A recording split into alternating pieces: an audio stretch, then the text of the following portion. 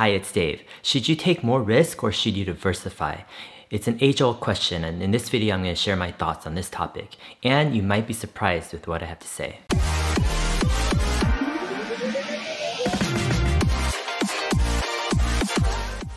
I've been getting some great questions from viewers recently, and here's a question from Chris Guthrie. He says, Dave, I've watched nearly every single one of your videos. I've been long Tesla since late 2016 and early 2017.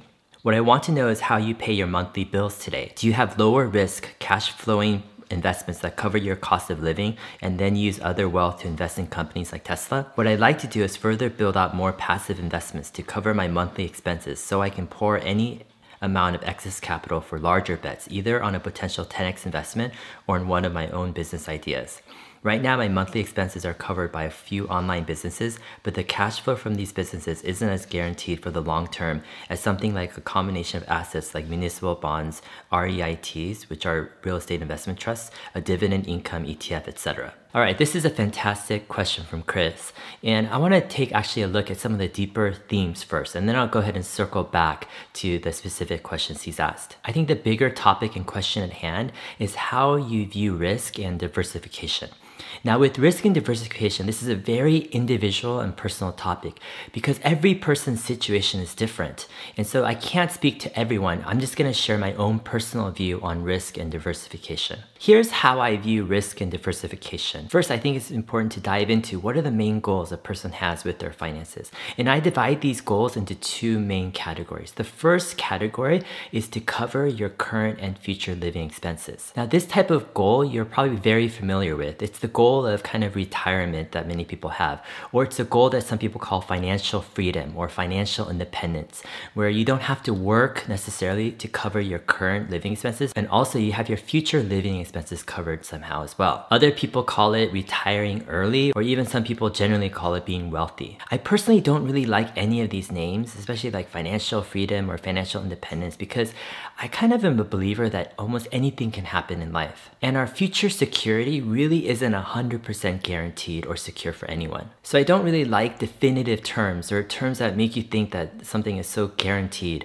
or foolproof. And that's why I don't really like the word securing your future or guaranteeing a future as well. There's a certain fragility to life that I like to be very close with and always cognizant of. On the other hand, there's a resilience to life as well. And so I like to hold these two somewhat opposing views in one hand together. So let's say, hypothetically, you have enough assets to cover your current living expenses and your future living expenses for, let's say, 100 years. I like to still think of that in terms of probabilities. There's still a small chance that something happens that's catastrophic or something that you just didn't expect to happen. And the chances might be low. It might be less than 1% that something catastrophic or completely unexpected happens. But yet I like to still be aware of those type of risks. Anyways, I'm probably extreme in this regard.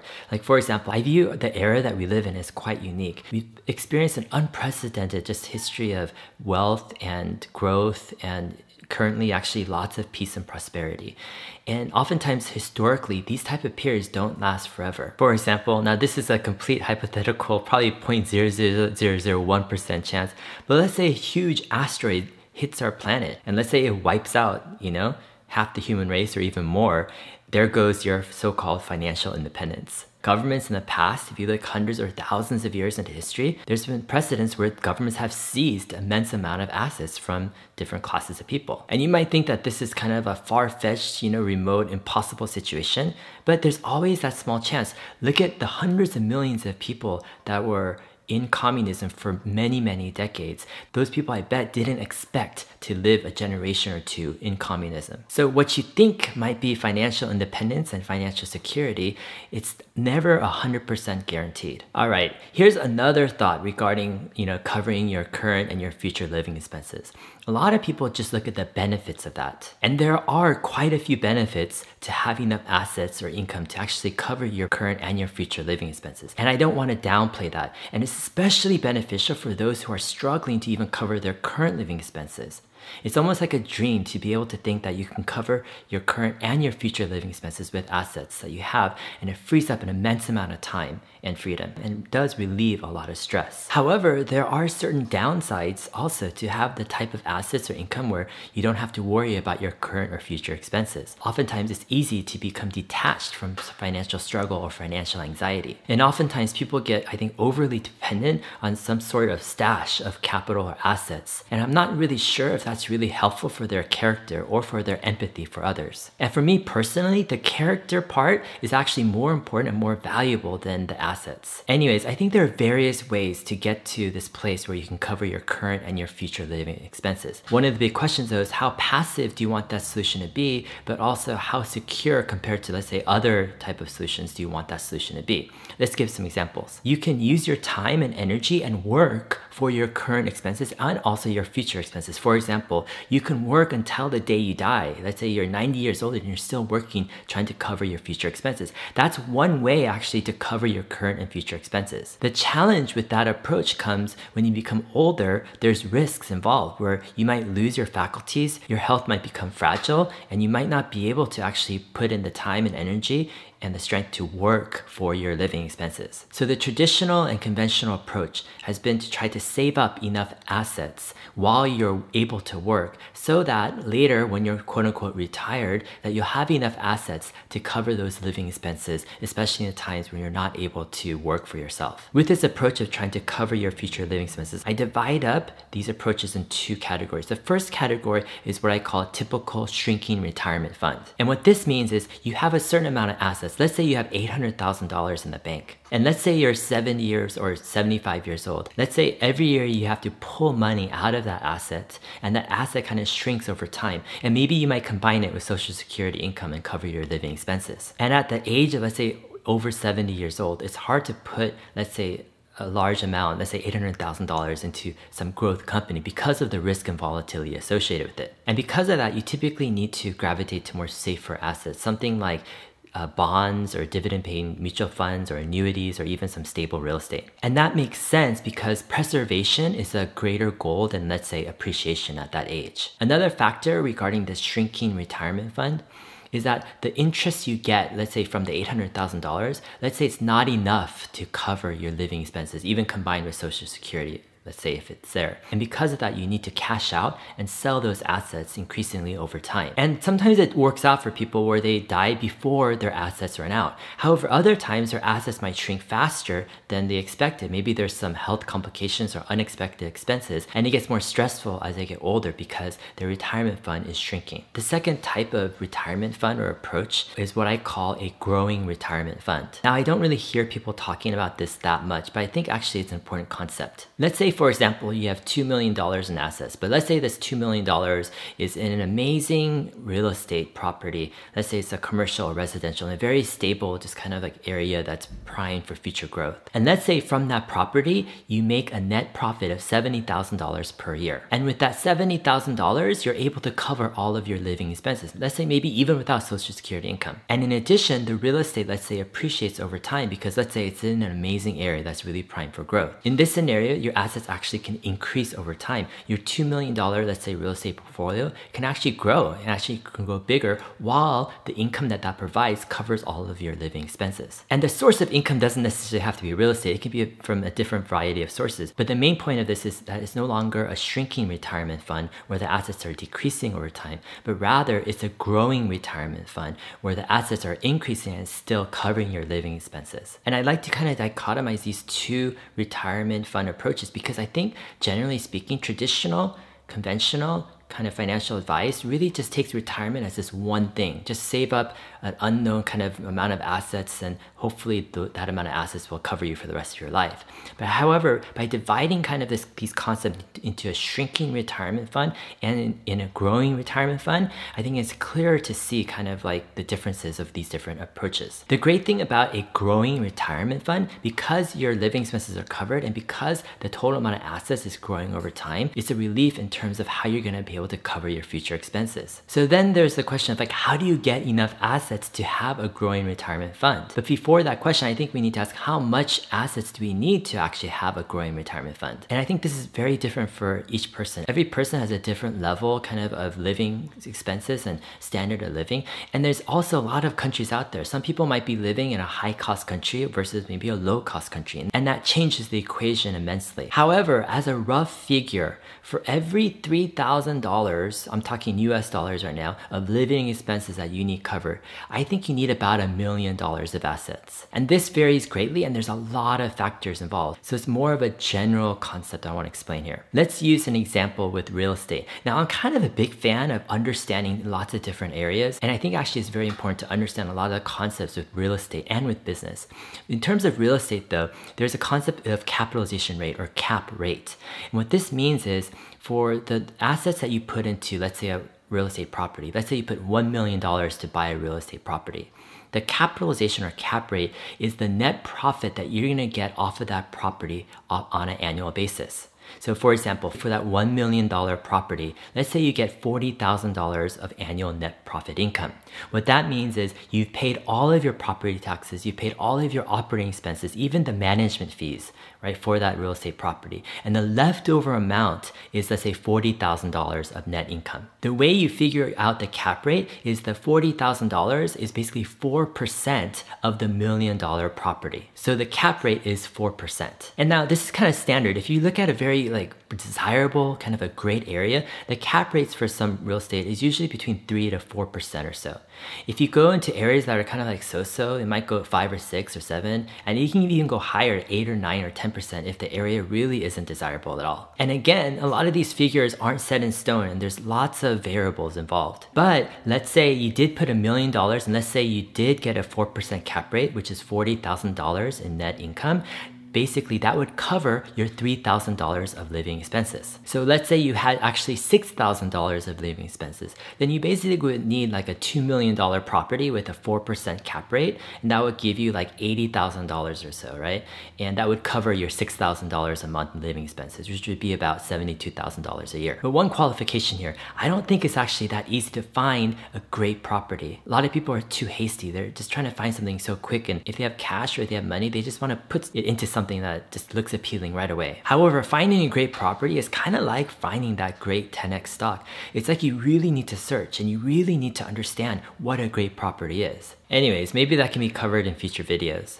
But for now, I'm talking about risk and diversification. So here's my preferred approach to investing. I like to get to the place where my current and future living expenses are covered with, let's say, relatively safe assets. Let's say hypothetically, my living expenses are like $6,000 a month, then I want something hypothetically that can give that $6,000 a month in relatively passive and safe income. And in terms of, let's say, that real estate example with cap rate that I use, it would probably require a $2 million property or so. However, there are lots of different options in terms of kind of more relatively safer kind of income producing assets out there. So once you've kind of established this growing retirement fund, then I like to invest the rest into what I call the true maximum potential of investing. In other words, I like to really look at the essence of investing, and I like to see where can we get the max amount of gains for, let's say, low to moderate risk. Sure, there's never going to be investments that are zero risk at all. And I don't think, and I'm not a big believer that you have to have high risk in order to have high return. But I'm a believer that a lot of times people miss the true max potential of investing,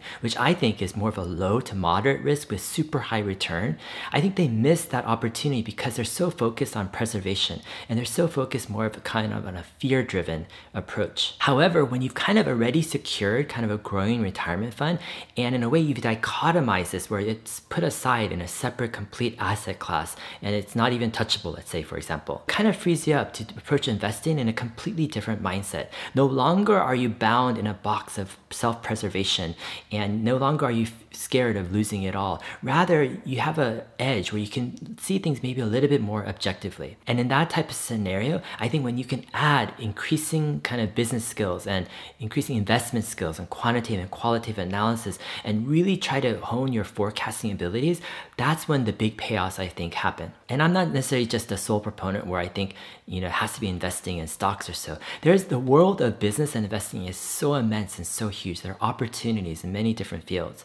For example, I think business is fantastic. If you have an idea and you can actually invest capital, let's say you have already a secure growing retirement fund and you can make some bolder bets maybe that you weren't able to make before. Or let's say it could be like, a chain of restaurants, or it could be real estate development. I mean, there's tons and tons of different opportunities and options out there. Now, one of the questions is, let's say you haven't secured kind of that growing retirement fund. So then what's kind of the approach in terms of investing? Now, this becomes kind of a muddled area. And if you don't have, let's say, that growing retirement fund, let's say already secured, then there's going to be this element of preservation and the risks involved are going to be far greater. And now, of course, this is all going to be your personal kind of decisions and your own responsibilities. But the decisions you make to invest, let's say in high growth companies, they come with risks. And you might think it's like low risk, but maybe your skills aren't really up there where it really is mitigating the risk. And so it actually turns out to be very high risk. And throughout the years of being involved in various investment communities out there online, I've seen dozens and probably hundreds of examples of people who thought that they were involved in investments of low risk, but they're actually high risk and they've lost, half or even the majority of their entire life savings. On the flip side, you always hear of these like success stories, right? Of people, let's say, who started out with $10,000 or $50,000 and they made it into $10 million, by taking these super high risks. But for every one person that you hear making it with these enormous type of risks, there's probably a good 20, 30, 50, or even 100 people that took enormous risks and came out on the other side. They came out in a way more devastated. If you're going to try to, let's say, secure kind of like that growing retirement fund, my kind of preference is more on business and income. And the reason why I say this is I think there's a lot of control you can have when you start your own business. The internet has really opened the door of, I think, business opportunity, where knowledge you can get from so many different places. Let's say even right now with this YouTube channel. And now there's more opportunities to see where are the opportunities out there to start new businesses. And the cost of entry to get into a new business is lower than ever before. And I think like great business skills where you're able to identify opportunities, you're able to create great products, you're able to promote them and kind of run and execute a business, I think is completely underrated in today's society. And what I mean by underrated is I don't think there's enough people who are really gravitating and grasping and seeking out those type of skills. These type of skills in terms of business really open up new opportunities to identify like places where you can jump in and really create value and really increase your assets and income. And this is kind of like one of the reasons why I love this question from Chris Guthrie, because he's really putting his marbles where I think is wise. He's putting him into businesses that he's starting, and he's really trying to build up his business skills. And he has this vision or this idea that if he can get these businesses off the ground, increase his income, then and find a way to cover, let's say, his living expenses, both current and future, then he can find a way to pour additional wealth into greater opportunities for investment. So what Chris has really caught on to is he's caught on to this dichotomy of benefits, right? The benefits of being able to cover your current and future living expenses with relatively safe assets that are maybe set aside completely different, maybe in a completely different asset class, and using the extra funds to invest in high growth, kind of the max potential investing, low to moderate risk, but super high gains. And one of the main reasons why I think this approach kind of works for me and makes sense for me is because to a certain point, we have to ask ourselves, like, why are we making money or why are we investing? And I think there's really two distinct goals here. One goal is maybe, to cover your current and future living expenses. But after that's covered, then what's the point? Like, why invest further? And that's where I kind of came up with my own conclusion that, it doesn't really make sense that once you've covered kind of like your current and future living expenses, it doesn't make sense to have a focus on preservation. Because like, what's the point, let's say, of preservation beyond a certain point? Some people might argue, well, I want to pass on generational wealth, right, to my kids. And when I hear that, I kind of cringe a little bit because I'm like, what's the point, let's say, of generational wealth? I mean, sure, maybe to a certain extent you can help them get started, but really to pass along, let's say, $5-10 million or even more so their kids don't ever have to work, like that kind of doesn't really make sense to me. For me, I'd much rather pass on to my kids tools. I'd rather pass on thinking, an ability to discern. I'd rather pass on an ability for them to be able to look at things and get to the truth, to unbox things that other people are taking for granted and get to solutions that other people aren't seeing. I want to pass on to my kids the ability to spot opportunity. I want to pass on to my kids the ability to analyze and to have clear forecasting for the future. I want to pass on to my kids long-term thinking and critical thinking. And in a world that's so focused on short-term things and so enamored by following the herd, I think if I can just pass on to my kids these essential, kind of timeless skills I think are unique and rare in this world, that they'll be fine. Money won't be an issue for them. Society clamors, right? Money, money, money is like the most valuable thing. But when I look at that, I'm like, I'd rather pass on actually the more valuable thing, which is the mindset, right? It's the approach, it's the values, and it's the thinking. And then some people might say, well, with more money, and if you have, tens of millions or hundreds of millions of dollars, you can spend it more and enjoy your life more. And I think, well, to a certain degree, that might be true. Sure, you might get a bigger house or a boat or a yacht, or even buy like a Gulfstream, jet, and all of that stuff might increase your enjoyment of life a little bit more. But however, in reality, I think the biggest jump actually comes from 0 to 1. For example, when you don't have a car and you get your first car, like that's a big jump. After that, it gets incremental. It gets from like 1 to 1.1 or so, right? Or if you didn't have a house and you get your first house, that's a big deal. Like from going 0 to 1 is a big deal, but after a certain point, it just doesn't get that much better. And it's kind of like, do we really need like a bigger house or a bigger TV? And it comes to a certain point where it's like, hey, yeah, do we need actually like the biggest house in the world, or do we need like the most fanciest things? I mean, look at Jeff Bezos. He recently bought a $165 million house in Beverly Hills. Now he has houses and residences all over New York City and Texas and Seattle and bunch of places, and for him to add like whatever his 10th house or so is probably not that big of a deal. You might think, oh my gosh, fantastic house, but for him the level of enjoyment that's increased is probably not as great as you might imagine. In fact, it carries additional concerns like who's going to live in that house all the time when he's not there, who's going to take care of it, who's going to clean the house, who's going to maintain the grounds. And so while I'm not going to argue like having the 10th or 11th or even the 20th house does make you maybe incrementally more happy or fulfilled, maybe it does, I don't know. But what I am going to say is I don't think that incremental, let's say, jump is really that significant in the bigger picture. So after kind of a certain point, if let's say you have a growing retirement fund, what's the point of investing? Like, why do I invest? And I think one decent reason could be maybe helping others. And I think assets beyond a certain point actually kind of opens up the ability to help others in two different ways. First, it can open up your time, where no longer are you kind of in the daily grind having to work for your current living expenses, but it opens up your time so you can actually help people in the way that you want to. And the second way it opens up kind of the opportunity to help people is through the assets that you have that you can invest in their lives and to solve different problems. And actually another reason that I've discovered along the way of kind of why invest, right? Even let's say you have a growing retirement fund, why invest kind of for max potential? And in my opinion, investing is kind of like a metaphor. We might be trapped into thinking, yeah, investing is for investing or is to make money or to grow wealth. But in the bigger picture, I think investing actually signifies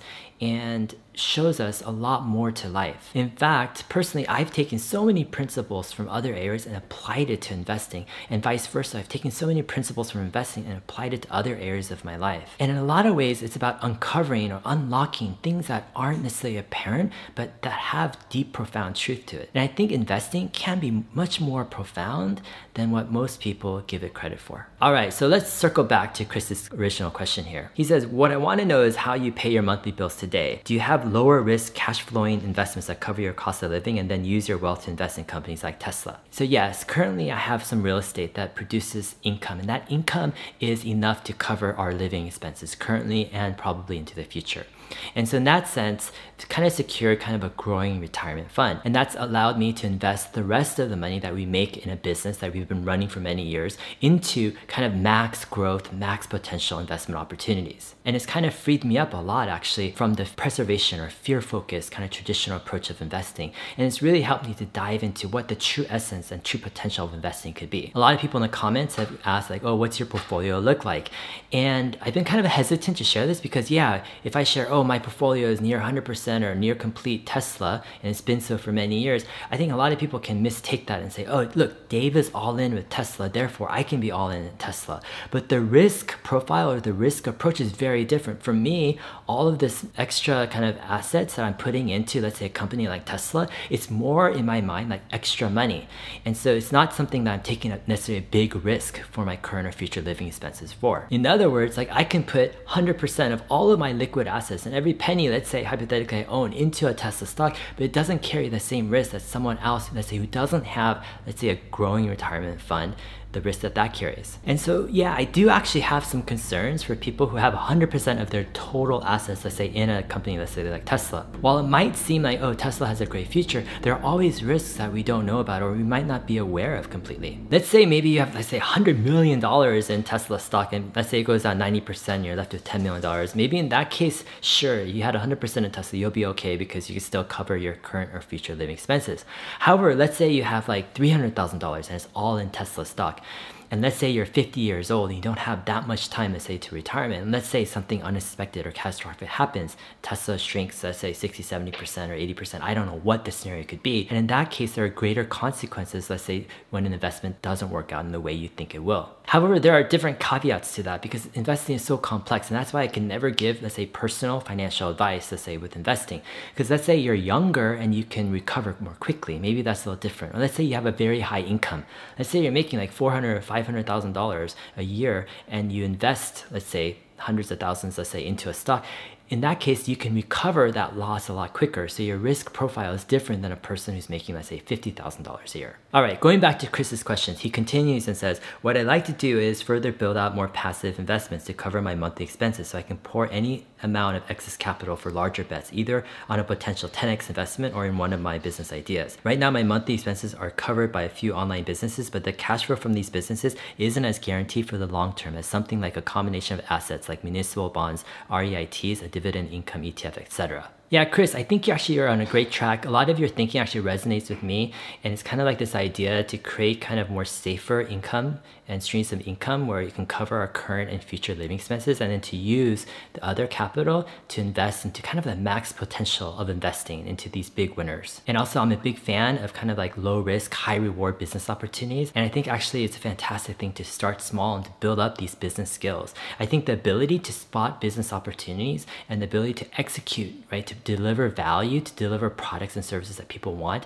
I think this is an underappreciated, underrated value. If more people appreciated this, yeah, I think they would be seeking it out and really learning more of these skills. I've been to Chris's website and it looks like he's doing some great things. And there's another viewer on my channel named Pat Flynn, and he comments sometimes in the comment section. And he runs a podcast called Smart Passive Income podcast, where he highlights kind of different business owners and entrepreneurs who have started their own businesses and created these streams of income. If my channel is able to continue into the future, yeah, I'd love to cover more of these topics of business, of identifying opportunities, like creating product, delivering value, and really kind of growing kind of the income to cover your current and future living expenses in order to get a growing retirement fund. And that would allow a lot of freedom to invest into more of these max potential investing opportunities. Anyways, if you like this video, please like it. Add any questions in the comments section. I love it when I get great questions. It really helps to make like these videos a lot more interesting and fun for me to do.